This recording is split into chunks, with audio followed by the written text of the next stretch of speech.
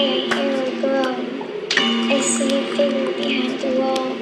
I'm so afraid it's going to fall. Scaring is sharing. Scaring is sharing.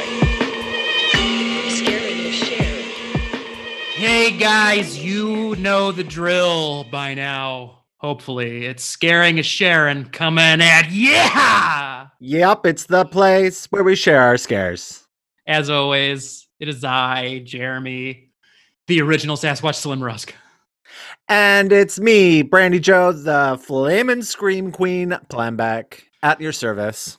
And we're here to talk about some horror movies. Yep, every week we give each other a movie that we haven't seen before. We watch it, we talk about it, we share it with you, and, we just talk about a bunch of shit. And we have fun. And we have a gay old time. You gotta have fun, man. That's right. It's the little things in life. Ghouls just want to have fun. Ghouls just wanna have fun. How was your week, Jeremy? Not too bad, I guess. We're still living in the plague time world, so it's almost like every day, almost a year, every day feels the same still. So it's kind of like, thank God this helps me demarcate my weeks doing this podcast.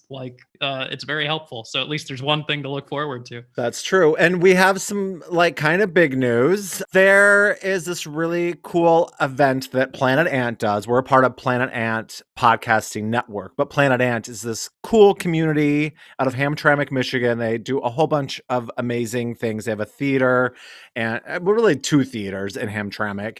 And every Saturday they do Strange Cinema Saturdays on Discord, where they watch one or two movies, watch a bunch of weird shorts. You vote on the movies for the following week. It's really so much fun.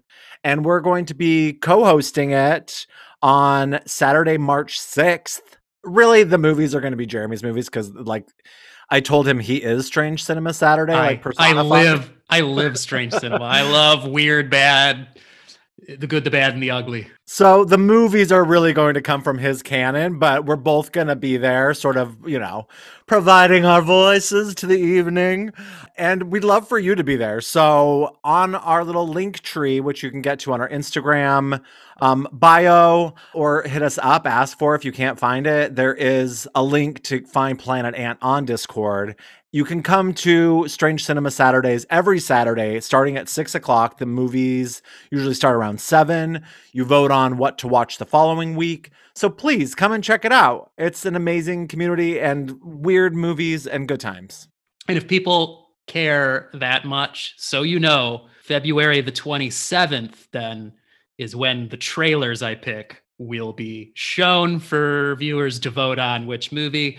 And I have got some classics in there. I'm ready to drop them on everybody and watch the battle begin for which B movie we're going to watch. So if you want to vote, that's on the 27th of this month. Awesome. So by the time you hear this, it'll be the next day. So sorry for the short notice, guys, but get all up in there. But get on it. Get on the Discord. Yep, and huge props out to Mike McGettigan, who really runs the whole night and does an amazing job. We both attended last week, and it was just a delight. So please check it out. A lot of fun. Nico hit me up about this new Running Man film adaptation in the works. You know about this? Yeah, that's what I was going to talk about for news. Thanks, Nico. Well, go for it. Take it away, because I don't really know much about any of all that. I just knew it was a thing. Again, all I knew about it was that it looks like it's, I want to say it, you want to say Running Man remake because there's already an iconic Running Man movie, the one with, Arnold Schwarzenegger, which is just a cheesy sci-fi 80s action movie based on Stephen King. If I remember, the book was actually written under his pseudonym of Richard Bachman. But yeah, no, they're doing a new adaptation with Edgar Wright of Shaun of the Dead, Hot Fuzz, World's End fame, directing it. So that should be interesting. And that's, do you think it's going to have a comical vibe? Of course, everything Edgar Wright does has some sort of comedic vibe to it. No matter, I don't think anything he's done is deadly serious. Not that that's bad, but he's always got levity in it. So I love that angle. It's like a futuristic game show sort of thing. Oh, absolutely. It's like that's like the story. It's like Gladiators stuff. It's convicts get thrown into an arena together and fight to the death, and they're all like there's various over the top like cyborg characters in there because it's in the future. So they're all like colorful characters in their own right, each contestant. So Okay. the original movie's got the awesome Arnold Schwarzenegger one-liner where he's got like this big power drill thing and he runs the guy through with it and he goes, "Hey, screw you," and shoves it through the guy. So classic. All right. Well, I'm intrigued. Yeah, should be good. I mean, I'm all for big drills. Hell yeah. Hell yeah. Just like Tetsuo the Iron Man. Oh, oh boy. Uh-oh. Always a sore subject. What? Any other horror news? Oh, for the collectors out there, physical media, I know that Severin Films, believe they're a British distributor doing, DVDs and Blu-rays of some weird cult stuff. They're supposed to be putting out a box set of hard to find Christopher Lee movies that were done in the 60s, 70s, into the 70s maybe. There was a period of time where Christopher Lee was doing a lot of horror movies in like Germany and Italy and, continental Europe, if you will. Okay. And some of them, are very highly acclaimed by like horror fans, but they've always been hard, to find in the United States or outside of Europe, outside of the countries they were made in. So they're putting together a box set of a bunch of this stuff that's all supposed to be some gems in there. I bet you're horny for that. I absolutely am. I'm like, I must own it. I love Christopher Lee and I love weird Euro movies, especially from like that time period. So I don't know that I've seen a single Christopher Lee film. oh my God. And he's made like 100 million movies while he Yeah. was, around. I don't even know if I've seen a Vincent Price movie. Like there are these icons that I don't know that I've seen a single one of their films, Well, but I with know who Christopher- they are. Yeah, with Christopher Lee, you've never seen The Lord of the Rings? Oh, I have seen Lord of the Rings. I guess I Yeah. didn't even know that Because he's he was, in those. he was Saruman in those movies. So the evil If you wizard. say so. The evil Okay. wizard, Saruman. The Well, then white. I lied. I have seen a movie. So you've probably seen some, and he's been in a few Tim Burtons in like cameos. So you've probably, I imagine you've seen him. Okay. You've probably seen him, but maybe not one of his like starring vehicles from the classic period where. One of his like horror movies. Yeah, his Straight up. Draculas. His Draculas were pretty good. He played Okay. Dracula. I think he's still got the record for playing Dracula the most number of times of any actor. Oh, And interesting. he did it well. He was badass and scary. So Okay. maybe we'll have to cover one of those. Perhaps. Perhaps we shall. What did you watch this week? Not really too much. I'm still whittling away at In Search of Darkness because every time I sit down to watch it, it's like an hour at a time because this thing is so long that I'm like, okay, I'll watch it for a minute and get further along here. One thing I do want to say though is like, sorry, people that run like blogs and stuff. Like, I love the interviews with like the actors and the directors. The little talking head parts of actors Yeah. and directors and stuff that were involved in these movies. But then you have all these people that run like horror movie blog sites and news sites, and like the stuff they say is just not as interesting as having the actual performers. So that's like, so far, that's my one grievance, I guess. Yeah, I don't even remember that. It's been like a year now since I saw it. So Yeah, because there's like, people that run different news sites or like YouTube channels and stuff. And like, they just kind of regurgitate like, it's probably because I already know what they're saying because they are the ones that are like regurgitating like, well, when this movie was made, what happened behind the scenes, they're that kind of info at you, like the history of it. And it's like, yeah, I know this because I know all these movies, but I do enjoy the, Tom Atkins actor, great character actor. He's in there a bunch of times, like watching him talk about Halloween 3, which, he was the hero of is, he's a fun guy to see chat about these things. So he seems like he has fun. yeah, I can't wait to get part 2. It should be here soon. Although I haven't got a notification that it's being shipped, but it was supposed to be shipped after February 14th. So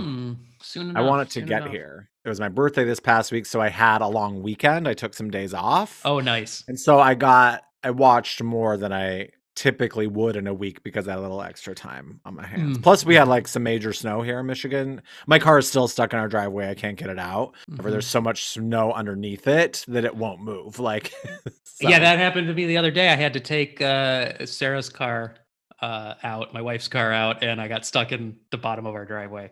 yeah. We spent like half an hour getting unstuck. So as opposed to spending all that time getting it unstuck, I'm just like, well, I guess I'm just stuck here. So Yeah. it's fine. The one thing we watched that was really interesting, and it's debatable whether it's horror or not. But we watched I think it's called Crime Scene, the mystery of the Oh, Cecil Hotel or whatever. yeah. It's on Netflix. It's a 4-part documentary about the Elisa Lam case, Yes, yes. which has always been a case that has fascinated me because that too. video is so fucking creepy. If you haven't seen it, check it out, of her in the elevator, like the last footage of her before she disappeared and was later found in the water tank on the roof. It's like many Netflix documentaries, it's a little too long. Like it could have Mhm. been 2 or 3 episodes as opposed to 4. But I did feel differently about everything when it ended as I did before I went into it. So, I mean, Mhm. I'm not going to talk about all that because I think you should watch it and come up with your own feelings. But there's definitely some creepy things in it and some really weird synchronicities that are just bizarre. Mhm. And then the whole Cecil Hotel. I mean, all the creepy shit that's happened there It's a legend now. It's a living urban legend. definitely So is. I saw in some of the true crime like communities I'm on Facebook, some people really hate this thing, this documentary you're Oh, talking really? about. Yeah, where I don't know, they feel like it leaned too into like exploitative and sensationalistic stuff, I guess, Hmm. like the supposed supernatural elements, which I'm sure are not like, you know, real, but But I mean, that's always what I've thought. And yeah, like, I've just been fascinated by it. And I knew some of the details, but I feel pretty definitive after watching it where I what stand happened? on the whole What matter. happened? Yeah, But it is directed by Joe Berlinger, yeah, I know who him. did Paradise Lost. Have you ever watched Paradise Yes. Lost? Oh god, Talk that's a about a creepy fucking documentary. brutal documentary. And there's like 3 of them, and I've only seen the first one. Me too. And I am familiar, of course, with West Memphis 3's case. And Yes. finally, they in recent time they'd finally been released from prison, which was Huge. a huge thing for justice. True justice. There's a movie with fucking Reese Witherspoon. It must be horrible because no one ever talks about it. Her and Colin Firth, and it's from 2013 called Devil's Knot, and it's all Yep. about this. Yep. But like, I don't remember anyone here talking about it ever. No, like critics, they didn't pan it, but they gave it lukewarm reviews because everyone was just like, sure, it's a movie, it's serviceable, it's just like a drama about the facts of this thing. But they're like, just watch the documentaries. Like, why would you need anything but the real life story that Oh my already God, was it's so good. well documented? Yeah, I need to watch all 3 of them because I know the case evolves, and I don't know if the third one goes into them getting released or not. But Mhm. like that first one is just, yeah. I mean, it's a tough watch, but it's definitely like I love a good creepy documentary that just makes your skin crawl. Oh, absolutely. And there's so many with true crime as well that just and Joe Berlinger too. His work, I know he's got quite a few over the Yeah, years of these true crime movies. He did do that Ted Bundy movie. right. The extremely vile and ... Yeah, with what's his face? Zac Efron. Zac Efron. Thank you. I was gonna say Hottie Yes. McHotterson, but I can't remember his name. Zac Efron is Ted Bundy. Yeah, I didn't have much of a desire to see it. It's not like spectacular. Like Zac Efron does very well with that role, and I think he does show that the boy has got some range. He's not just a pretty face. He can do Oh, for some sure. Yeah. interesting things and should be cast accordingly in more interesting character pieces. But the movie as a whole is kind of like I know there was criticism of it of like. And I didn't think it was that spectacular. It's kind of like a quick rundown of the Ted Bundy story, if you know it at all. I would highly recommend just reading the book by Anne Rule, The Stranger Beside Me. Probably one of the. Yes. I've one of never the read it, greatest- but I hear it's great. It's great. It's probably one of the greatest true crime, serial killer books ever written. But just read Because that. she like worked with him. She knew right? him. Yeah, they were friends. That's so crazy. Because of knowing Ted Bundy, that's how she made the jump into being a true crime writer. That's her first book. And then from there, she became this chronicler of serial killers and true crime cases. I'd also know her. I've never read it, but I know her book, Green River Running Red, is also a very good true crime. That's about the Green River Killer, as he was called. Guy's real name's escaping me, but that was, while she was writing it, it was like an unsolved case. And then they eventually caught the guy. Okay. This week I also watched Promising Young Woman, which Hmm. is adjacent to horror adjacent. I know it's talked about in like my horror movie group on Facebook, and it comes up in a lot of because it definitely deals with some horrific issues like sexual abuse and things like that. But I highly recommend it. I think the performance in it is very good, and it is definitely a disturbing film. So just in the same line of not quite horror, but like fucked up, I definitely highly recommend it. And then I watched some actual horror movies. I watched the new Wrong Turn, Ooh. which was bad. Our friend Lucas really enjoyed it, although he says it shouldn't be called Wrong Turn. He says it should be called The Foundation, I think it is what he thinks it should be called, because it isn't, like, I don't know if you call it like a reboot. It's not quite a remake, but it's definitely like not the same Wrong Turn as the original. Like it's doing its own thing, but sort of taking that vibe of like, you're out in the woods and you go down, you take a wrong turn and end up in some like fucked up territory, but it's not necessarily the same sorts of people that they run into. But it just, I thought, was so bad. So bad. So I do not recommend it whatsoever. Not a good film at all. And then I watched I'm really into the Indonesian horror movies this year, or this last like year and some change. I watched The Queen of Black Magic, which a lot of these Indonesian horror movies like take a riff on an older Indonesian horror film, like Satan's Slaves, which is really good. Yeah, it's sort of a remake of an older one. It's a prequel to the older one. Oh, okay. So it isn't like it takes the ideas of the story, but it does something different with it. It's like a companion piece. And that's how a lot of these seem to be. Like they don't straight up remake it. They like take a previous one and then they do something different with it, which I'm like, I love that idea of that's how you do a remake, is to not just like rehash things, but to flesh out the story a little bit. And I don't know much about the original Queen of Black Magic, but the remake is a new acquisition on Shudder, and I highly recommend it. Lots of creepy crawly things like scorpions and stuff like that. But I just dig them. They're very different stories. It just like all three that I've watched, that and Satan's Slaves and Impetigore, like just all are so just like a breath of fresh air with all of the US horror, which just feels like the same thing over and over again so much of the time. Yeah.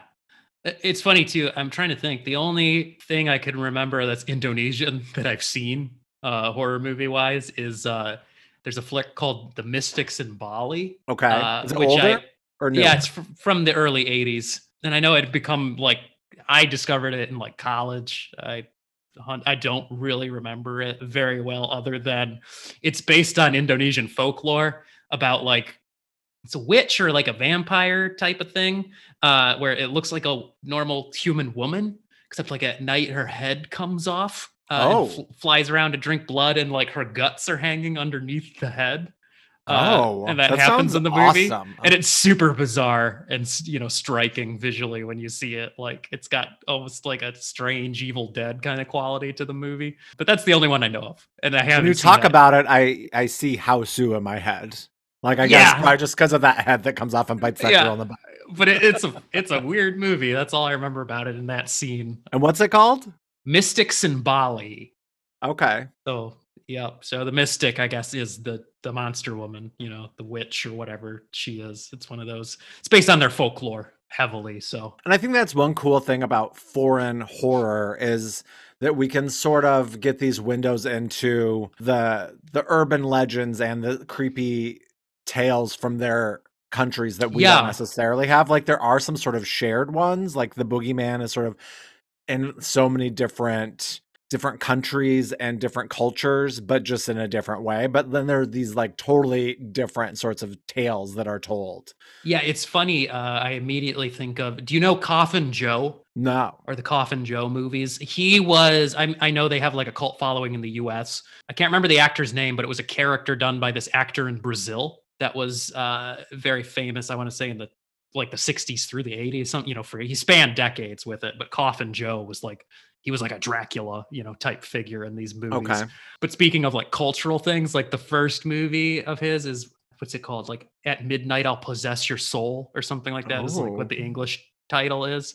And he's like the character Coffin Joe is just this creepy, like Satanist type character is what he is, like, just doing terrible things. But in the original, it's from like the 60s, I want to say, but like it was banned in Brazil or like so outrageous in Brazil. But like you watch it with an American sensibility and you're like, I don't know why they were so offended. Like, sure, he's a jerk, but a lot of it comes from like he eats meat on a Friday.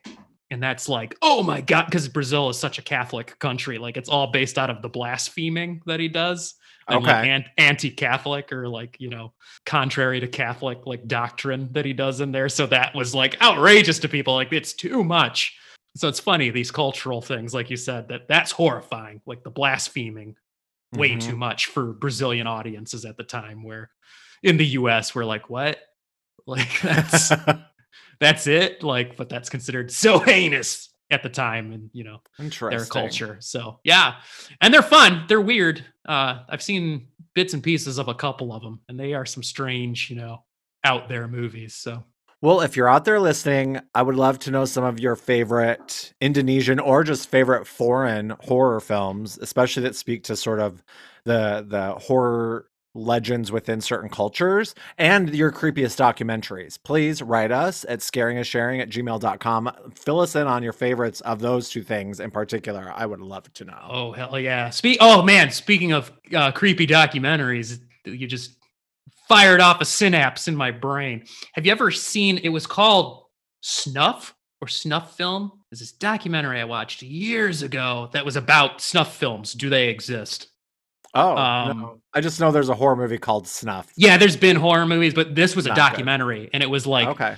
trying to get to the bottom of like, has a snuff film ever actually existed in the way I mean, that? of course it has to have, right? Well, their conclusion was that they're not sure because nothing has ever surfaced in the years that this idea has existed. They've never found a truly like a movie that was produced like somebody paid for, like in the movie 8mm. Where like money exchanged hands to be like, make this movie for me where you kill someone and I can watch it for my enjoyment. That's never come out. I mean, they get off into the weeds of death on camera with like, executions that have been. Yeah, maybe that's more what I'm thinking. But I just feel Yeah. like surely someone has like a la Or- like Hostel, like someone has paid money to have someone killed on film, and it's just like they're gonna keep it in their basement so they don't Yeah. go to jail. But it's just never been because there's been like serial killers have like filmed some of their murders, like that's come out Sure. in court. But usually those things are seized by the police and destroyed Mhm. like after the case is over. Thank God. Yeah, thank God. Or stuff that comes out of like war zones, like war-torn countries where militias or terrorists or whatever sometimes film their executions of whatever. And it's like, that exists. Well, I would like to watch that. I'm gonna have to find it. Yeah, try to find it. I saw it on like Netflix or something a million years ago. Remember like a decade ago when Netflix streaming had like everything? It was like the Wild West. Like you could find frickin' any movie on there because the companies used to not care about digital content. So they just like gave it away to everybody. So you're like, you could find so many weird ass movies that now I can't find them anywhere when I look. There's a really creepy documentary as well called Tickled. Have you ever heard of this? Yes, I have heard of it and I've never watched it. Highly recommend it. Go into it blind. Just know, I mean, all Mhm. you have to know is that, that's something to do with tickling. It goes some really weird fucking places. Yeah, I know the guy that made it. You he's do? got- yeah, well, I don't know him personally, Oh, but like okay. I know his work. He's like from New Zealand, journalist. Yeah, maybe. I found your documentary. It's called Snuff A Documentary. about killing on camera. Yeah, that's it. Yes, thank you. Snuff, a documentary about killing on camera from 2008. Yeah, that's it. I'm gonna have to check it out because that, Yeah. I mean, it is something fascinating to me. But I always think of like 8mm. you Yeah. know?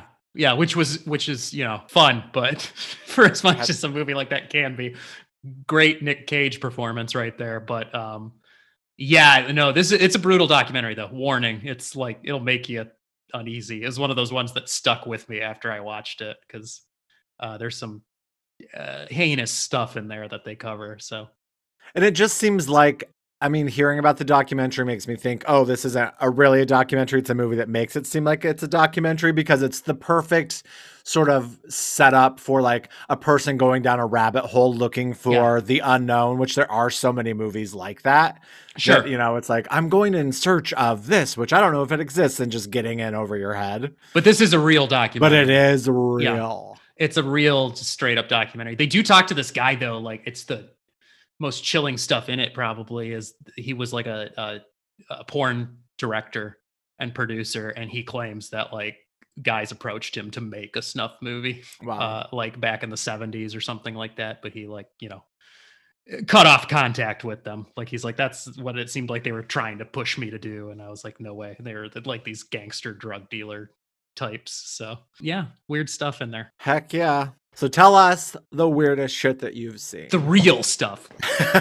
That's right. Yeah, as opposed to like your Caligulas or whatever we talked about last time. We want like, we're looking for documentaries. What's the real most fucked up stuff? The real deal. Hell yeah. Well, let's share our scares with each other. Yeah, let's get into it. All right, well, give it to me. Well, I'm first this week, huh? So this comes to me, and now with the conversation we just had, it's even more timely. But after watching His House and talking about Roger Corman in our last episode, this week I am giving you The House of Usher, starring Vincent Price.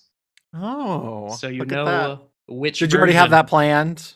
I was thinking about it, and now, boom, Okay. it makes perfect sense. Yep, starring Vincent Price. It's probably that one's the most famous adaptation. So, House of Usher. I don't know much about it. I don't know if it's about a haunted house or a creep who lives in a house.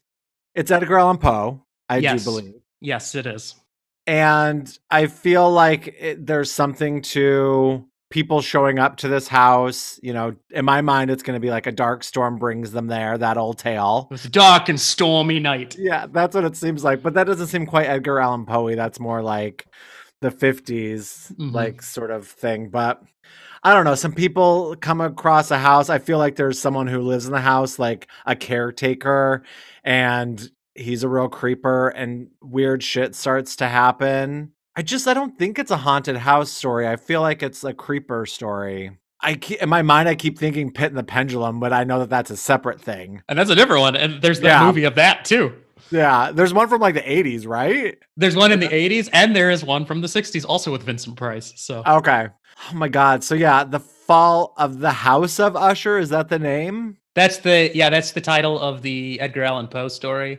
But this is just The House of Usher? Well, the movie is sometimes referred to as just House of Usher, and then the other times you'll see people refer to it as The Fall of the House of Usher. So I think they like changed it like in different markets that it was released in. But going off the original title, I feel like Usher is the name of whomever lives there or owns it.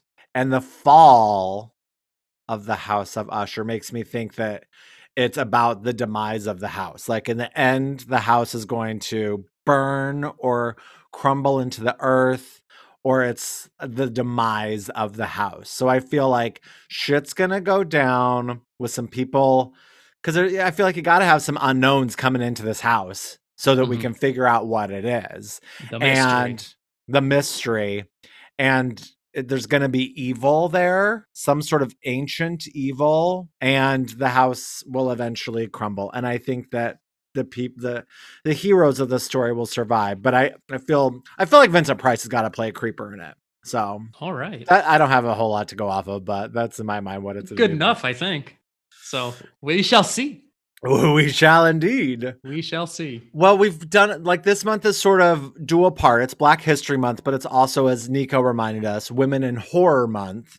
So I feel like we've done sort of some decent representation of both of those highlights of this month, but I'm going to continue it because last week we had sort of a dual feature on that because you had Slumber Party Massacre, which is directed by a woman and, about this group of girls. And then we did His House. And then this week, I want to give you, more in line with Women in Horror Month, Raw from 2016. Raw. Which we just watched a trailer for at Strange Cinema Saturday last week. We did. Let's see if I even remember, though, because I kind of I already forgot what happens in that trailer. I think this is a foreign movie. Like, isn't it like French or something like that? I think. Maybe.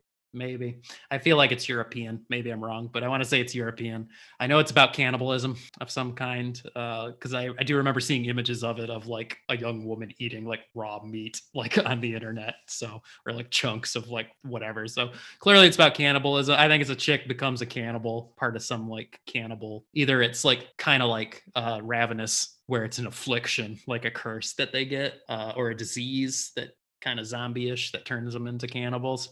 And I feel like there was a medical school in it in the trailer, maybe, or like something to do with a hospital, maybe. So I don't know.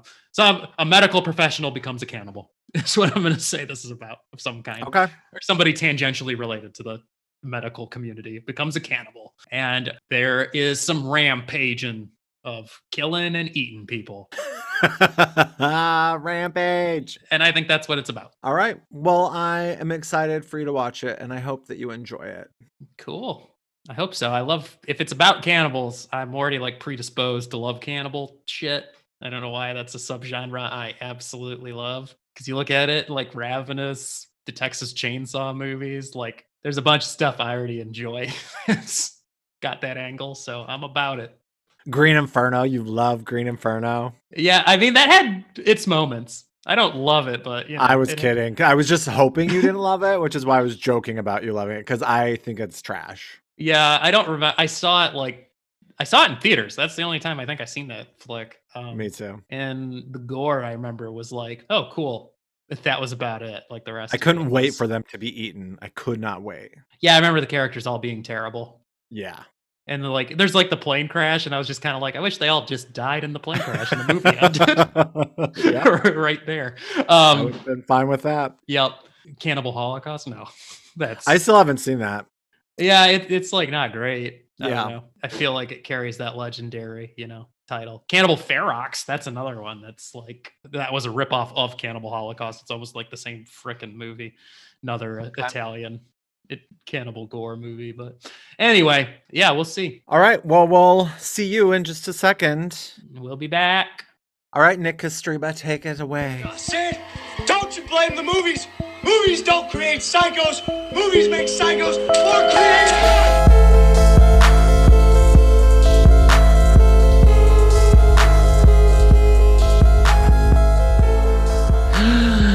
We're back to talk about some movies. We're going to talk about them. We're going to talk at ya and to each other and all, just the talks. Talks are going to happen. At each other. And hey, I do want to say before we get going, we are recording on February 24th, which is Twin Peaks Day. So horror related. I saw that on the socials. Yep. So if people are, I mean, you'll be hearing this a couple days later, but hopefully you celebrated Twin Peaks Day. It's also never too late. Go ahead and fire it up again, because, I'm all about Twin Peaks. I will revisit that thing probably many times throughout my life. So yeah, it's time for me to do it again. But anyway, we watched some movies, and now we're going to get to it. We're going to share them with each other and you. So get ready, because first we've got...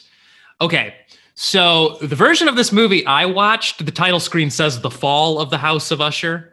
Me too. But on a lot of like on Letterboxd, it just says House of Usher. So I don't know like why there's different titles or how they were used at all. I haven't found any information like online to clarify that, other than like I think it started production and like marketing material must have been made that just said House of Usher. But by the time the movie actually came out, they changed the name to The Fall of the House of Usher, what I think happened. So okay, that's what I can put together. Anyway, so we're starting with the House of Usher, man. Here we go. House of Usher, or Fall of the House of Usher, which, by the way, was only 79 minutes long. It was a quick movie. Tagline is Edgar Allan Poe's demonic tale of the ungodly, the evil House of Usher. And the synopsis is, after a long journey, Philip arrives at the Usher mansion seeking his loved one, Madeline. Upon arriving, however, he discovers that Madeline and her brother Roderick Usher have been afflicted with a mysterious malady. Roderick's senses have become painfully acute, while Madeline has become catatonic. That evening, Roderick tells his guest of an old Usher family curse. Anytime there have been more than one Usher child, has been more than one Usher child. All of the siblings have gone insane and died horrible deaths. As the days wear on, the effects of the curse reach their terrifying climax. Wow, well, that is longer than the movie itself. Yeah, that's a mouthful, but I feel like it doesn't really spoil too much because this is a pretty straightforward adaptation of the story that already exists. Like so take it away. Your thoughts? Is it normally a story and not a book? Well, I believe it's a short story is what it is. Okay. I mean, it was written by Edgar Allan Poe, but yeah, I think it was a short story. Okay. Originally, so. The thing I liked the most about this movie was the poster. Ooh. I do love the poster. It reminds me of 10 Cloverfield Lane with like the stairs going down and her in like the coffin looking all horrified. I thought it was fine. It's one of those movies where I know it's short, but it felt really long to me. I think a big part of it is I would almost prefer to watch a movie from like the 20s or 30s as opposed to like, this is from when, 1960? I want to say like 58 or 59, but yeah, going Like into in the that- 60s. Yeah, I guess there's just, and I don't know enough about that times, like that area of filmmaking. And maybe it's like the Vincent Price movies. I guess since this is really the first one I've seen, I'm just like, it's stylized, but not in a way that I liked it when it was very stylized. Like I loved the opening sequence with like the fog. I love that there was an overture. I thought that was so cool. I loved the dream sequence. I thought that was really fun. But like all the rest of it, I was just like, And again, I'm not sure if it's because I've seen so many movies that have probably pulled from these movies. You know what I mean? Like I've seen updated versions of these films that were made in like the 60s and of Edgar Allan Poe, like all these borrowed materials. So it doesn't feel fresh or new. It feels to me sort of stale and old. So I'm not saying it's bad. I'm just saying I feel like maybe the way I've watched movies in my life, I just don't fully enjoy it the way I would have if I grew up with them. Yeah. Or if they were what I had seen before. I'd seen so many other things. But then again, I feel like if I rewatch The Haunting, I would really love it. It's been a long time since I've seen The Haunting. But it's in that same sort of time frame, isn't it? Yes. Yep. Around the same time. But I remember it being really scary, and this just, I don't know. I was just like, ugh. And I also, how did he meet her? How did he meet Madeline? Who knows? Because it made it seem like she could never leave the house. And I'm like, but wait, you met her in Boston. Like, how does that happen if she can't leave? Yeah, I did think about that too, where I'm like, so apparently she went off to Boston and had to come back for some reason. And that's when But I didn't miss it. They didn't give like, here's how that happened. There's absolutely no explanation. This is like one of those stories that just starts like, oh, clearly there's already been stuff going on, but we don't really need to know about it because this is the actual story here. And I thought Philip was hot. I guess that was another good takeaway. I enjoyed him. I thought that Madeline reminded me of Annette Funicello or like Elizabeth Taylor, like maybe the two of them combined. And I loved the paintings. I did love the paintings. I thought they were creepy, very much like The Picture of Dorian Gray. Which, you know, that movie I watched recently, I think it's even older than this. I feel like it's from... That's from 45. like the 40s, yeah. Yeah. So like, there's just something about it going back even further that, and like Cat People, like there's something about those older ones that while I may not like love it, want to watch it again, there's something about it that I find intriguing, and it's like black and white and it's like super stylized compared to what we have now. But this feels like along the lines of the haunted house movies I've seen, but just nothing particularly new. Yeah, watching it too, I was struck by how I'm like, oh yeah, I forgot. This takes a minute to get going. Like it's a little just talky for a while. But I do enjoy once it gets going, once he's like, she's not actually dead. And the urgency of all that at the end, the running around the house and then the dream sequence comes in there of the ghosts of the Usher's past and, and then the house burns down. That's pretty... There was so much like running down to the basement, coming back up, running back down to the basement. Like I'm like, okay, like I got it. But okay, let me see if I understand this correctly. So I understand there's like this family curse. She can't like, they're all like afflicted in some way. Maybe. I like the idea. I like the idea that they never really like Roderick could just be insane. You know what I mean? Like they Okay. never really get into like, are the ushers actually like evil? Like if Madeline had survived, would she have become some sort of like maniac or something? Or is it just like Roderick's nuts? And also Vincent Price looks more like her dad and not her brother. Well, yeah, because he was already a little bit old. This is like middle career Vincent Price here. Because he'd been acting since like the 30s, early 40s.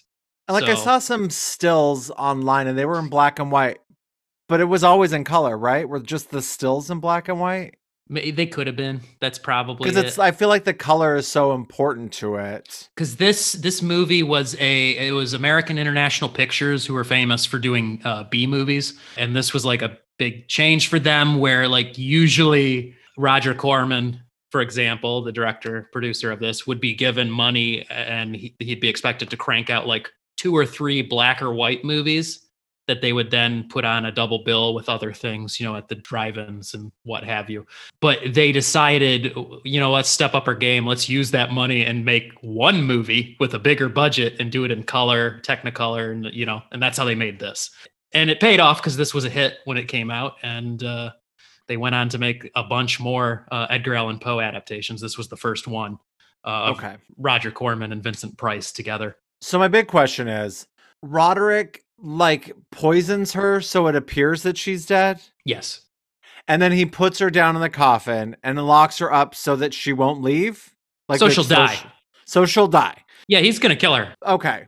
Yeah. So he was never going to let her back out. He didn't want to like fake the guy out and have him leave and then let her back out. Like he was like, you're not leaving with this guy. I'm going to kill you. Yes.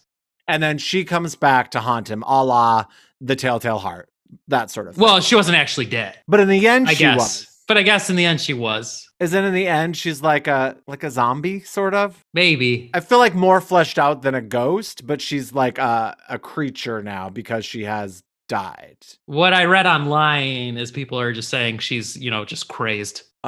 She's been driven mad now from being locked up down there. I could get behind that. Yep. So, but he was going to kill her because he believes they deserve to die. That the ushers shouldn't exist anymore because they're so evil from what he gathers and what he says. But again, like the story never really tells you if that's accurate or not. You only have him as your narrator, and he might be an unreliable narrator. Maybe he's just crazy. So maybe. I guess I didn't even second guess it. Maybe just because those portraits were so creepy, I just liked to believe that they were all... They are evil! Look at them. Yeah. Bunch of pirates and stuff. Cool family. Yeah, so I don't know. I found it interesting. I didn't hate watch it, and it wasn't painful. I just was like, okay, I know where this is all going to go. I mean, just in that sense, it's called The Fall of the House of Usher. I knew... And the house literally falls, so... It literally does. I said that it was going to go down, burn, and fall into the earth, and that's exactly what it did. Yeah.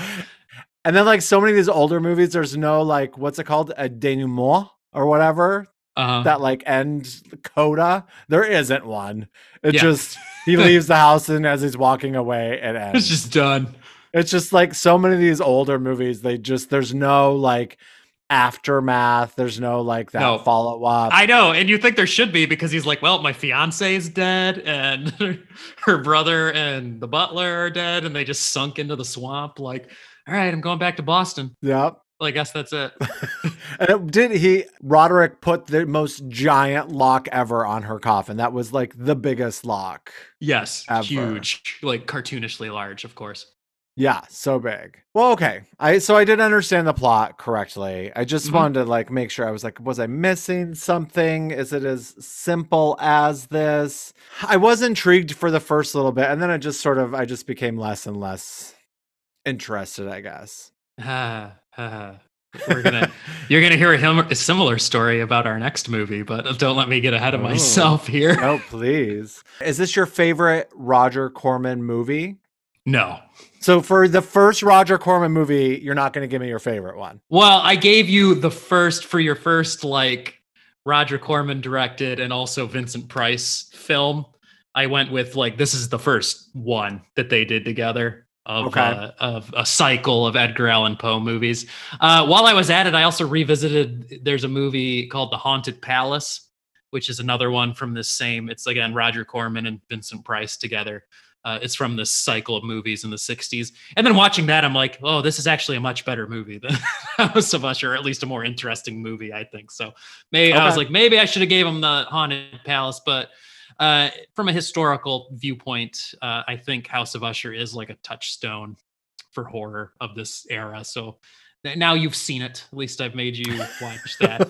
It's, it's in the American Film Institute, like the National Film Registry, as a important entry or whatever. So Roger Corman was looking for, because before, what did he do before this? I'm racking my brain right now, but things like Attack of the Crab Monsters, and It Conquered the like Alien Invasion, low budget black and white stuff. I believe he directed the original Little Shop of Horrors, if I remember correctly. You're right. Yep. Yeah. Yep. So he had done, some goofier B movie stuff, but Roger Corman's though he's synonymous with like cheesy monster movies, he is definitely a very like film literate guy, and a student of, the craft of cinema. So he had always had aspirations to make some more prestigious films, and this movie is the first attempt in this. He went to some literary source material. Edgar Allan Poe thought these had been done before, but not to the scale and with like the gothic like grandeur that he tried to bring to it. So yeah, this started a whole cycle of movies. I want to say there was like 6, 7, 8 maybe, I don't know how many, but for a while he got hooked up with Vincent Price too, because Vincent Price at this point had like this, I think there was a downswing in his career. He had done some early horror movies. I don't know if it was his first movie, but one of his main leading roles was in The Invisible Man Returns in the 40s. And then after that, he became known for doing these dramas. Young Vincent Price was a pretty good looking guy. You go back to the 40s and see some of those leading man roles he did. He became kind of a, hot commodity for a minute. There's a little bit of a lull in his career. And that's kind of how Corman got him, where he was like looking to revitalize and do something new. And then from that point on, he became a horror movie guy. Because before that, Vincent Price was mostly doing straight drama. Let's give him some blonde hair and let him appear younger. Yeah, I know. I was like, so blonde.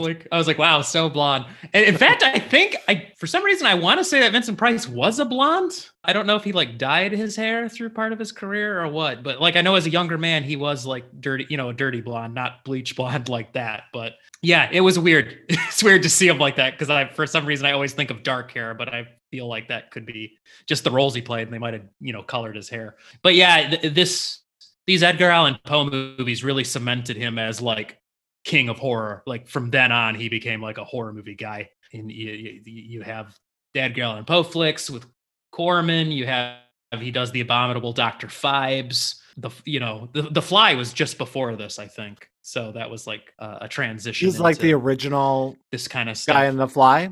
Or what is it's not the original, but it was a million years ago. Yeah, no, he was the brother of the Fly in that movie. Yep. So another scientist became the Fly, and he's like the brother that's like, oh no, what's happened? Trying to help him figure out what's going on. But so yeah, he kind of transitioned from a leading man into like, this is a movie where he's going to going forward for a while. He's going to be like the arch fiend of all these movies. Just he's the heavy. And he's crazy, and he just had a great voice and personality and everything to do that so well. That really, cemented him up there with Christopher Lee and Peter Lorre and all those guys. He just comes across like such a big queen to me. I had to look up, like, was he gay? And of course he was married, but apparently he told his daughter that he was bi. From stories, he was likely bisexual is what it seems to be believed. People that know a bit about his personal life, it's, he, like you said, he told his daughter that he had some relationships with men in the past. But I just would have a hard time buying him as being in a relationship with a woman in a movie, just based on how I've always imagined him, and he was just like that in this movie as well. Like he just seems like such a queen. Yeah, I think that was kind of just a persona too he settled into at this point. because again, he's one of those performers too, where in your mind, this is the era you're thinking of. When you think of him, this became so synonymous, like with who he was, over the top, campy, ridiculous, that you go back and look at some of his like straight dramas and stuff. You're like, oh wow, he had a lot of range and was a pretty gifted actor. So when you see him in like one of his leading man bits from like the 40s or 50s, he seems like a totally different performer than what you tend to remember, want to think of in your head. So yeah, he had a master's in theater, in acting. That doesn't surprise me. From I believe he went to school in England. So sometimes people think he's English too, but he was an American. It's just that he went over and studied in England and acted there so long that I feel like he had a pretty European, if you will, sense about him. So okay. I mean, I was kind of on in some of my ideas of what the plot would be. Like I said, it was gonna be a haunted house movie. There was gonna be some creep who lived there. That was Vincent Price, some sort of caretaker. Weird shit would happen. Yeah. There would be demise. It would fall into the earth. Some sort of ancient evil. The hero will survive. I mean, without knowing anything about it, I kind of nailed it. You pretty much got it. So, okay, here we go. Rate it out of 5 creepy, piratey family portraits of your ancestors. How many? I would put it right smack dab in the middle at 2.5. 2.5. Okay. I was thinking you'd do like 3, somewhere around there. And what do you give it? I give it a 4. I love Vincent Price. I love gothic stories like this. It's funny. It really does speak to our sensibilities, where I feel like you're the guy that's like, I like the newfangled, the hot new thing. And I'm the guy that's like, I need the OG. I like the original story, and everything else is imitation. So it's always funny when we find things like this that have been so many derivatives of it, where you tend to be like, I'm bored with it because I want the newer version. And I'm like, I like the original. And the newer stuff is not always my cup of tea. So, but as always, you like to break my cherry. Now I can say I've watched a Vincent Price movie and a Roger Corman movie. Yeah, and I will probably at some point I'll probably find some more flicks of Vinny's to give you. There's already off the top of my head, I'm thinking about The Haunted Palace at some point. Yeah, I've never even heard of that. Yeah, I hadn't either until I think I discovered it, one of those late night like TCM Turner Classic Movies like things. And I'm like, what's this? Oh, this is pretty cool, actually. So maybe that in the future. Maybe Witchfinder General. Oh, that's a good one of his. Oh, that's crazy. But yeah, so there you have it, folks. The House of Usher. I talked a lot at Brandy Joe, so. Let's fast forward many a year. Yeah. To 2016, although I think it was released in the US in 2017 for Raw. And the Letterboxd tagline is, "What are you hungry for?" And the summary is, in Justine's family, everyone is a vet and a vegetarian. At 16, she's a gifted teen ready to take on her first year in vet school, where her older sister also studies. There, she gets no time to settle. Hazing starts right away. Justine is forced to eat raw meat for the first time in her life. Unexpected consequences emerge as her true self begins to form. Whoa! Oh my God. I was all over the place with this movie. Like, let me just say first off, like, I really wanted to like it because I heard that. I remember when this came out that it got rave reviews of everyone like, it's the best fucking movie ever made. And I'm like, how? Like, what did I miss? Like, why was it so well received? It wasn't like terrible, but I didn't think it was. I was confused by the end. I just want to read on Letterboxd. I found a user review that was, "This isn't even a horror movie. French people just be like that." I saw that too. And I agree. That's what I thought. I like this movie started. I'm like, this is so fucking French. Well, the writer director does not, she rejects it being called a horror movie. Yeah, because is she French? She is, yeah. Of course, a French person would say that. She says it was aimed to disturb but not to scare. She views it as a mix of a comedy, a drama, a teen movie, and body horror. Which body horror is horror, okay? Julia Ducournau. Yeah, exactly. I was thinking as soon as I start talking about this, everyone's going to think like Jeremy really hates French people. So what's going to happen? But, this movie started going and I'm just like, it has an air of pretension through the whole thing that I'm like, but does it really deserve it? Because is it even saying anything? Like, okay, I don't even know how to begin. I feel like this would have been a better movie if it just didn't even have the cannibalism stuff in it, honestly. Like once that starts happening, I'm kind of like, okay, but what? Why? That's what drove me crazy. Is there's like no lore, no explanation. Like, so, okay, so she eats raw meat and suddenly she wants to eat people and can't stop herself. But also was the sister a cannibal? Yes. Right? Yeah. So the sister was also a cannibal because that just comes in without like much explanation. It's All right, just well, like, I'm gonna have to get spoilery. I was gonna like wait till the end of the conversation, but if you're listening and Yeah. you want to watch this at some point, you should leave now. Leave the yeah. room. Turn it off. So here's what I mean. I feel is fairly obvious, but maybe it's not, or maybe you're like, yeah, I got that, but what the fuck? The mom's a cannibal. Yeah. Therefore, the daughters are. Therefore, that's why she raised them as vegetarian, because if they were to get a little bit of taste of meat, Yes. then they would crave it. Uh-huh. The husband at the very end is like, honey, you'll find a way to live with this. And then he shows that he lets that mom just bite him sometimes. Yeah. Okay. I feel it's like a way, like I got like it. a It just didn't passed mean down. anything to me because I'm like, See, why? I think it's amazing. Oh. I found a review that says it's from Variety. Catherine Brain. She says it's Suspiria meets Ginger Snaps in a muscular yet elegant campus cannibal horror story. Uh-huh. Yes. See, I was more interested in like the college aspect. Oh And my I guess God, this is like, it was crazy. I'm always fascinated by hazing, but like that school, I was like, yeah, fuck me, I would hate to go there. that was like interesting, but again, it's like just the lack of like, I guess they're cannibals. Okay. Why? Like, I feel like this movie was trying really hard to be allegorical somehow with it too. But was it? Maybe it wasn't. Maybe it was just coming off as pretentious. I don't know.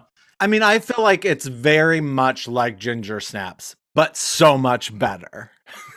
Like, I didn't even remember about this sister. Like, I probably wouldn't have picked it this week since we just did Ginger Snaps.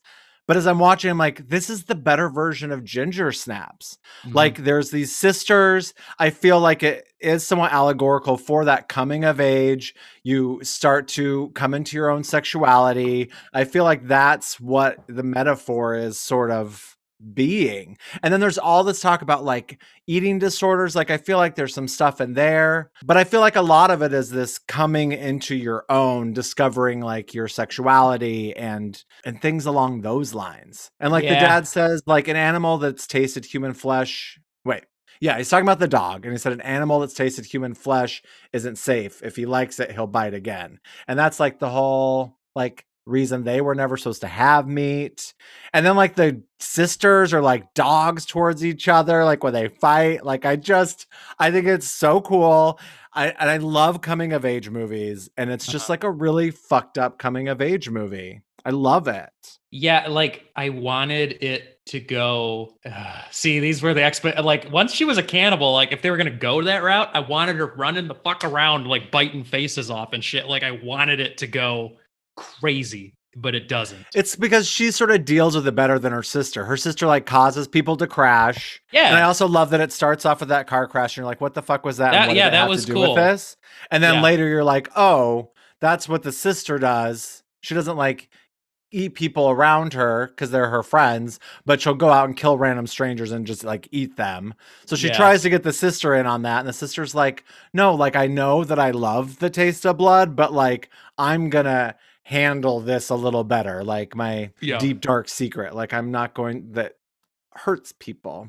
See this, I'm a meat guy too. Like I love my meat. And this movie was like, it just made me hungry.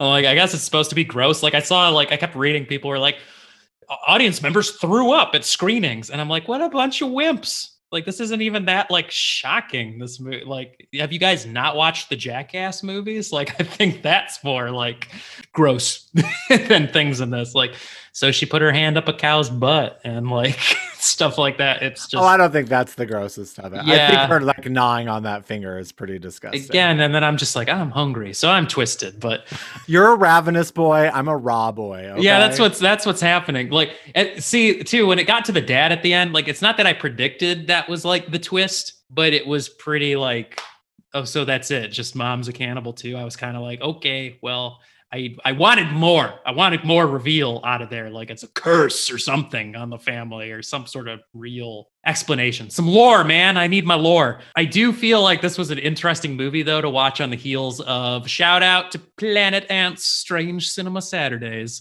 This past installment, they did Troll 2. And there was a lot of discussion about how if people aren't familiar, go watch Troll 2. It's a bad movie masterpiece. You'll laugh your asses off. Truly is. But the director of Troll 2, like, it was a statement against vegetarians, he said. The Claudio Fragasso, the Italian writer and director of Troll 2. And that's why the trolls turn the people into like plant mush and eat them, because I guess vegetarians are evil in his mind. But it was weird to watch that movie and then watch this shortly after, where I'm like, I feel like there is a statement about vegetarianism in here as well. Like, vegetarianism's good, because if you eat meat, you will become a cannibal. I don't know. I was all over this movie. I was like invested, and then just shit happened. I saw another Letterboxd reviewer that was like, cannibalism aside, I just want to shove this girl in a locker. And it's kind of like, yeah, I was like, yeah, that was my feeling sometimes. I was like, yeah, she's kind of annoying. I'm not like invested in her. I thought the sister was way cooler. Oh, see, and I hate this sister. I thought she was pretty badass. I do love at the end. I also like really love like that showering scene. And then I like that they don't go really too much into the aftermath, but you know where it ends up. Yeah. I just appreciate that, as opposed to like getting heavily into it. It's like, I just love that so much. I just think it's so weird and cool. And I really don't like pretentious movies. It definitely has like does its things with its visuals and such, but I feel like they're all warranted. I'm not like, ugh, get over yourself personally watching it, but like, I guess I could understand someone watching it and getting that feeling, but I did not. And I'm not usually into that sort of a thing. Yeah. The movie, it looks good.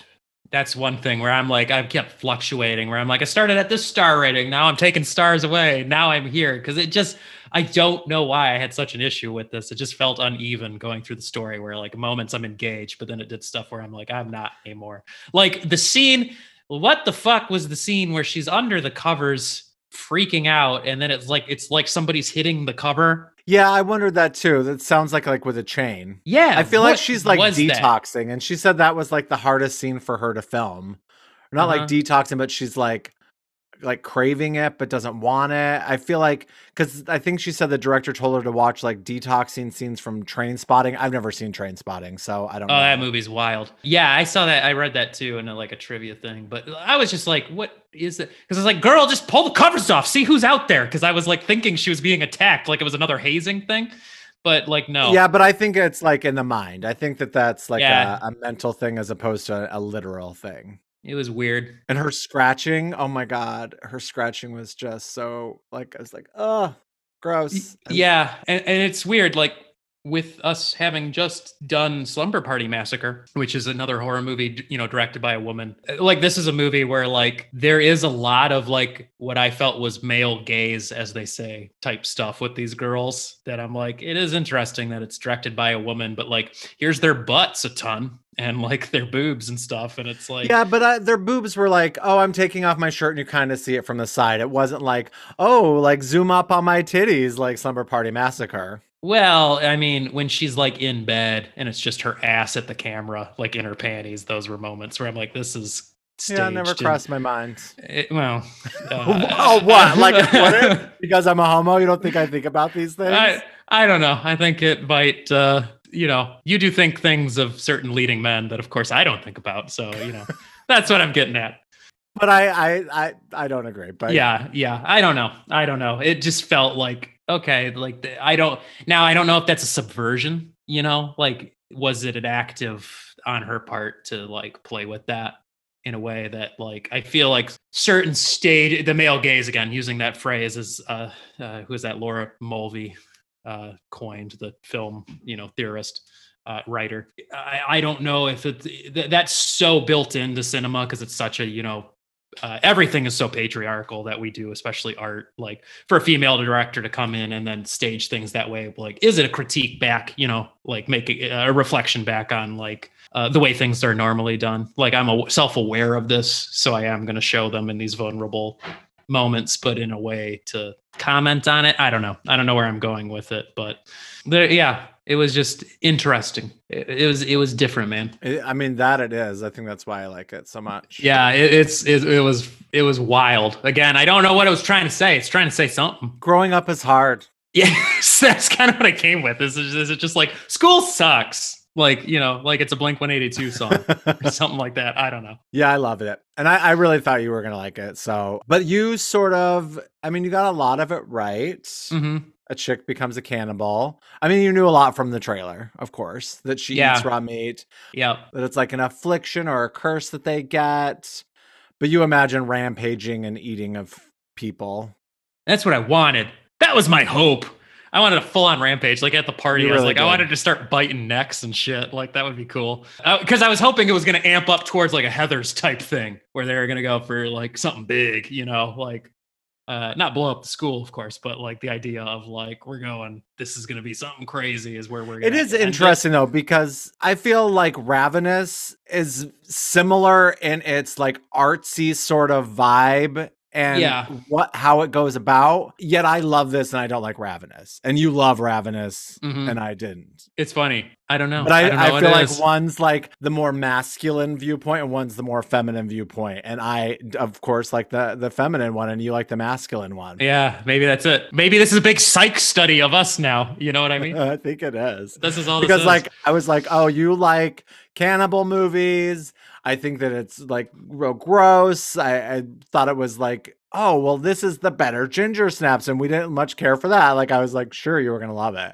Yeah. So I don't know that I hate it. I just have like, again, this is I do this sometimes, man. I get a movie where sounds like I hate it, but I'm like, I can't stop thinking about it. So I guess that means I liked it. So we'll see how long this one lingers in my brain afterwards. I might come back in a couple weeks and be like, oh, actually, this is great because I can't stop pondering this movie. But we'll see. All right. Well, out of how many sliced off fingers do you give this? I think I'm going to shock you. I give it a 3. Okay.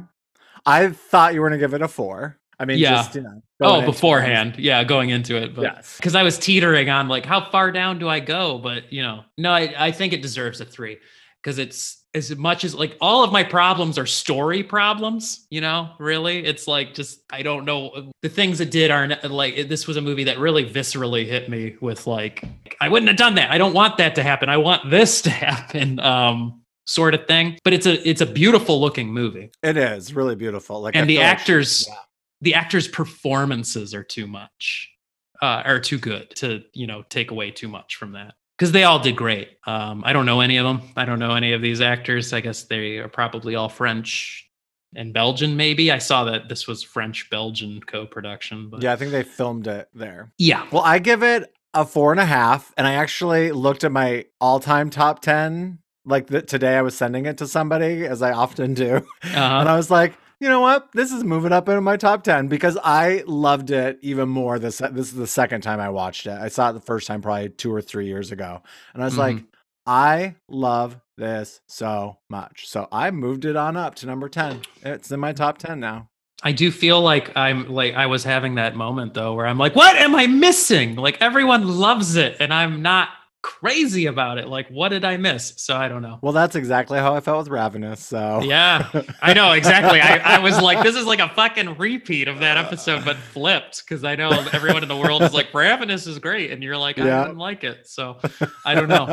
I don't know if I'll like. This is again a movie where I'm like, I don't know if I'll ever watch this again either. But we'll see. Well, that's the beauty of life. Jeremy. You never do know what's gonna happen. So and we've had too many weeks of us feeling pretty much the same way on our movies. So yeah, here you go. Here's another one.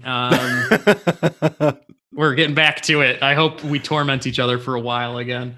I have fun with that. Yeah. Next week's gonna be fun. So come back and see what it's all about because it's our 20th episode. Yeah, 2-0 already. Yeah, we're gonna have some fun surprises for you. So yeah, so show up. And if you're listening to this, check out Strange Cinema Saturday. If you're listening to this the day it drops on Friday, the next day we'll be voting on the movies we'll be watching the following Saturday. And again, you can go to our link tree, which it's in our bio on Instagram, or you're friends with either of us on Facebook. We put it up there, or just write us and ask us for it. But there's a link to Strange Cinema Saturdays on Discord, or actually it's the Planet Ant on Discord, which is Strange Cinema Saturdays is through the Planet Ant Discord channel. Yes, I believe that's all correct. Yeah, if you are listening on Friday, then tomorrow is Saturday, and we are voting on 6 trailers I picked. that are all absurd. So tune in and vote on what is going to be viewed for our takeover. What crazy ass movie got picked? So That's right. And as That's always, right. write us scaringisharing@gmail.com. Follow us on the Insta. Hit us up. Rate us. Subscribe to us. Review us. Anything you want. We hey, would love that. anything, Yep. anything, even if you hate us. In fact, I Yeah. welcome it. I want the hate mail. I want to deal with that. Yeah, if you hate listen to us, I mean, first of all, sorry. That's a Sorry, not sorry. That's a commitment to sit It sure through is. whole episodes and be like, I'm fucking pissed about this. Well, Jeremy, it's always a joy. Always keep sharing the scares, everybody, and watch all the horror movies. Because scaring is sharing. That's right. We'll see you next week. Till next time. Bye. Bye-bye. Scaring is sharing. Scaring is sharing. Scaring is sharing. Scaring is sharing. Scaring is sharing. Scaring is sharing. This has been a production of Planet Ant Podcast, powered by Pinecast.